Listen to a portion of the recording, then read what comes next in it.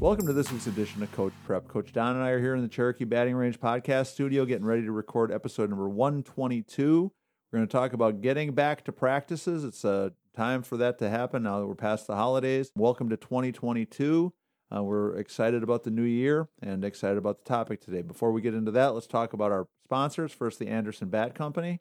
Everything Fast Pitch is very proud to have Anderson Bat Company as our presenting sponsor. Anderson Bat Company is using the latest and greatest bat technology to corner the market in the fast pitch world. They have the -9 Rocket Tech, the -10 Carbon, and the -11 Carbon Light. Anderson Bat Company is using this technology to put a high-performing bat in the hands of hitters that really know the difference between a good bat and a great bat. We're also working with Anderson to provide a discount for all of our listeners. Go to the Anderson Bat Company website and order your bats. Use the EFP20 discount, which is for everything fast pitch, and you'll get a 20% discount. It's a great way for you to save a little bit of money on a great bat and also help support everything fast pitch at the same time. And as always, if you're in a position where you can help support Coach Prep and Everything Fast Pitch, go to patreon.com/everythingfastpitch. We really do appreciate our patrons are doing a great job of keeping us going. We would love to add some more people to that group. Patreon.com/everythingfastpitch, and it'll all be explained to you there. So, Don, we're going to start cranking up practices again, whether it's travel ball or high school. Everybody's getting going. Now that we're getting ready to crank it back up, coaches, we got to talk about something. We know you're excited. We know you're enthusiastic. Right. We know you love this game and you love your kids. But we've got to find a balance between what's a realistic expectation for the amount of time, energy, and practicing that we're going to be doing so that we have kids that stay healthy, get ready, keep their passion, keep their enthusiasm, and are rocking and rolling and ready to roll when it's time for us to start playing games. I had the good fortune, I did one of our rent-a-coaches the other day and had a chance to go out and work with a team. It was their very first practice. I was there for about 2.5 hours. I'm not exactly sure how long they were there, but they had been there for about 1.5 hours when I got there, and they clearly were not going to be leaving when I left. That sounds like a long practice to me, Tori. This time of year for sure. Yeah, and now part of it was indoors. They're fortunate they've got a setup where they can be indoors and outdoors at the same facility, so they can go in and do hitting in the cages, then go out to the field and do some stuff, kind of go back and forth. And all that's great. But the challenge for us now, especially as we get started, is how much work is the right amount of work, and when are we getting in that danger zone of pushing beyond what's rational, what's reasonable? When are we getting to that point of doing more harm than good? So, Tori, it's one of those deals where every year we probably need to cover this, right? Yep. We need to talk about it and go over it again because the kids are excited, parents are excited, coaches are excited. Yeah. Everybody's just psyched and ready to get going, and had cabin fever through the winter months here and stuff like that. But trying to make that balance is going to be probably critical in our overall success this year. And to me, I would love for us to consider erring on the side of caution. Yep. And when we're planning these things and doing these things, arms and legs are usually the parts that get hurt the most. They can be attentive. We can do lots of chalk talk and things like that to use up some of that time that we're trying to fill. But to have a plan, I think is what you're saying is the most important piece, is having a progressive plan to help ease everybody back into these really heavy work days. Right. Well, and the reality of it is the kids don't know any better. And it doesn't matter what age players you're talking about. If we say we're going to have our first practice, everybody's going to be so excited. Everybody wants to show out so much that if you told them to throw at 100%, 300 times the first day, every one of them's going to do it. And none of them are going to think there's anything out of the ordinary. Well, the reality of it is that those first few practices, if they're throwing a couple hundred throws at full speed, we're already in the danger zone. Yeah. So we need to start to think about, as we're putting this strategy together, that there's a lot of things that we can be doing in practice that don't require any throwing at all. There's lots of things that we can be doing in practice that's okay to throw at half speed. There's a lot of different types of throws and things that we should be working on that kind of break up the strain and the stress that we're putting on the shoulder and the arm. Building all those things into our practice plan is crucial to make sure that we're working on all our skills, that we're getting ready to go without it just being this marathon of, I'm going to hit ground balls to the shortstop and she's going to throw rockets across the field, and I'm going to hit fly balls to the left fielder and she's going to throw bullets to the plate. I even catch myself, Tori. You know, I like to condition and exercise and do all these things, but if I haven't for a while and I jump right back in and I go hard at anything, I feel it. I almost hurt myself. Yeah. So we have to be extra attentive to make sure that we don't, you know, that we recognize what's going on, right? So that we don't do that to our athletes. Yeah, for sure. And it's an easy trap to fall into. Yeah. Don't get me wrong. I'm not, I'm hoping I'm not sounding too judgmental, because I get it. I mean, when you get out there and you start going, it's exciting, and it's like, and you get back out there with the kids, and your adrenaline's going, and you're so excited because they're looking so good and you're having so much fun. And all of a sudden you look down and it's like, well, wait a second. We've been throwing hard now for 45 straight minutes. We need to cut that off, right? Like, holy cow, that's more than enough. The plan is important. So we need to have the biggest thing that we need to be, the biggest thing that we need to be thinking about early in the season, I believe, is throwing. Okay, I think that is the number one area that we cause more problems than anything else.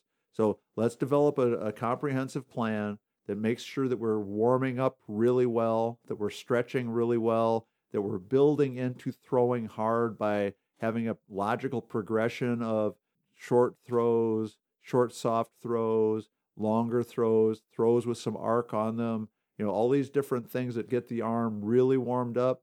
And once we're really warmed up and ready to go, and we've worked on our throwing progression, that we're realistic about how many throws are logical for each player. Now, it's going to change and be different for different age kids. It's going to be different for different skill level kids. Levels, yeah. But the reality of it is, for you as the coach of that team, you know what the skill level and the age level are. As you said, Don, err on the side of caution.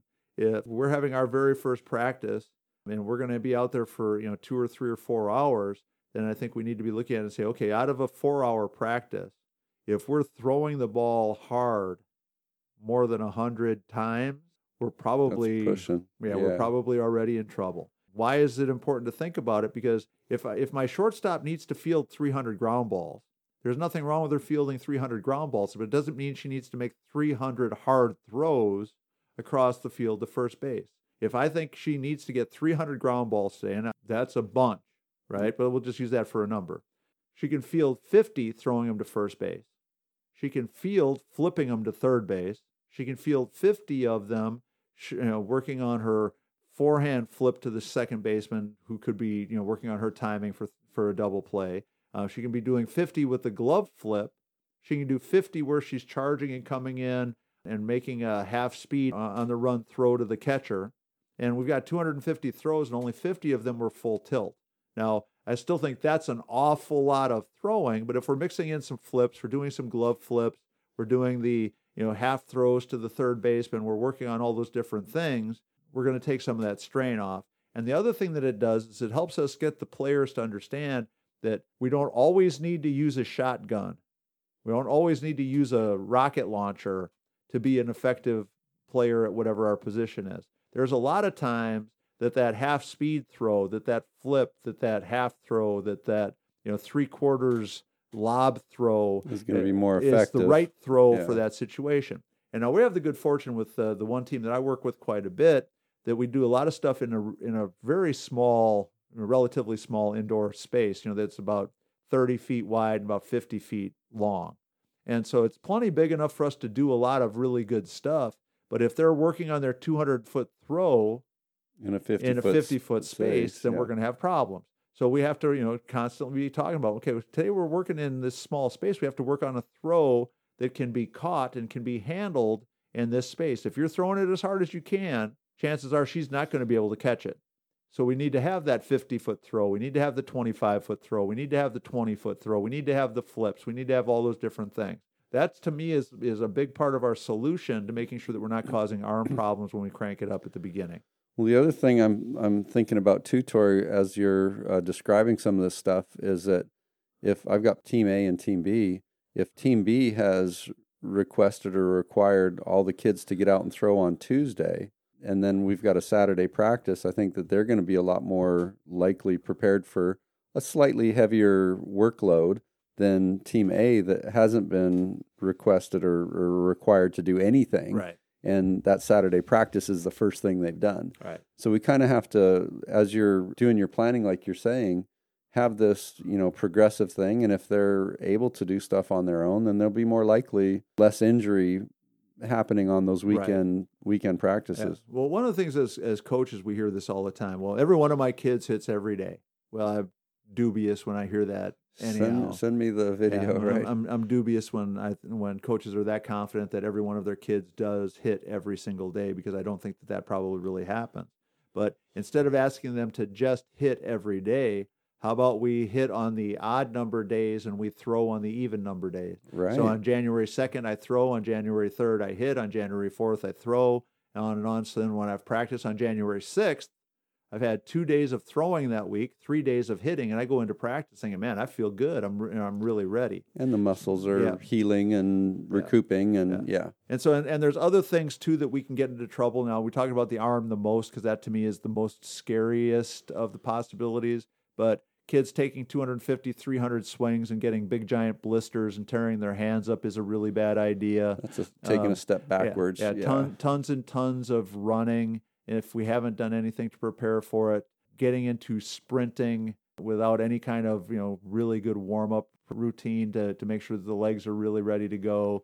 And again, spending time really stretching. The greatest mistake I've seen doing the rent-a-coach things, and I've seen it more than a couple of times and had to have heart-to-heart talks with coaches, is the idea of throwing as a warm-up, and that being their way of getting ready to run and hit and run bases and make plays on defense.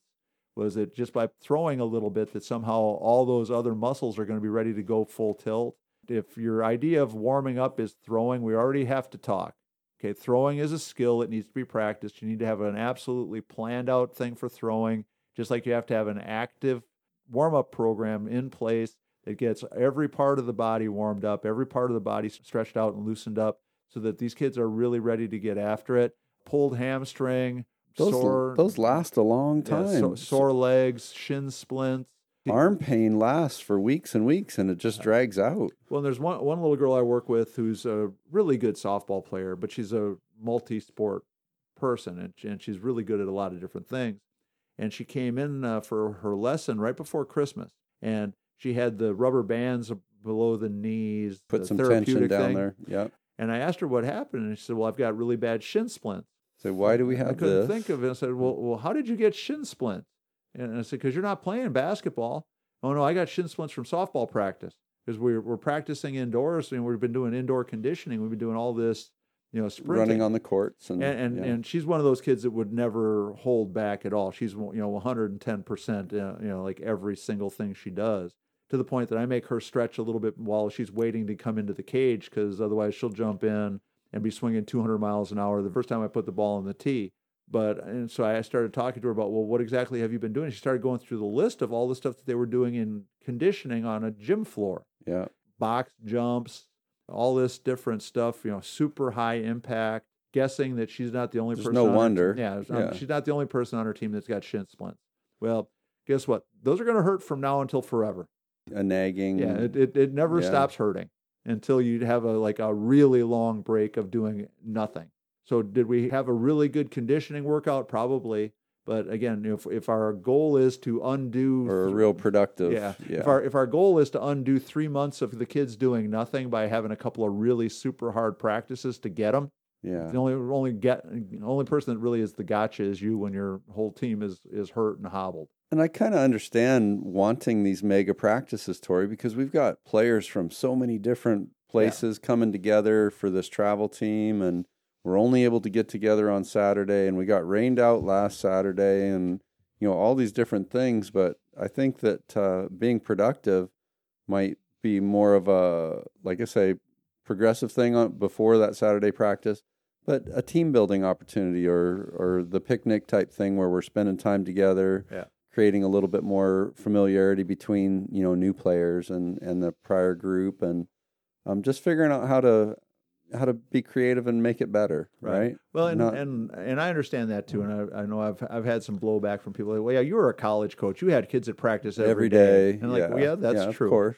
But so we would still try to be logical with our 20 hours in the week to make sure that we weren't killing the kids. Right. Because it's the same thing. It's just having the chance to have them more often doesn't mean that you're any less tempted to be dumb. Not working them. Yeah, I mean, I was just 20 hours a week tempted to be really dumb and do too much instead of just 6 hours a week because I only had one day. But here's the compromise. The compromise. We'd be better teaching them how to do it on their own prior to that big mega practice. Yeah, and the compromise is if we need 6 hours, then that's okay.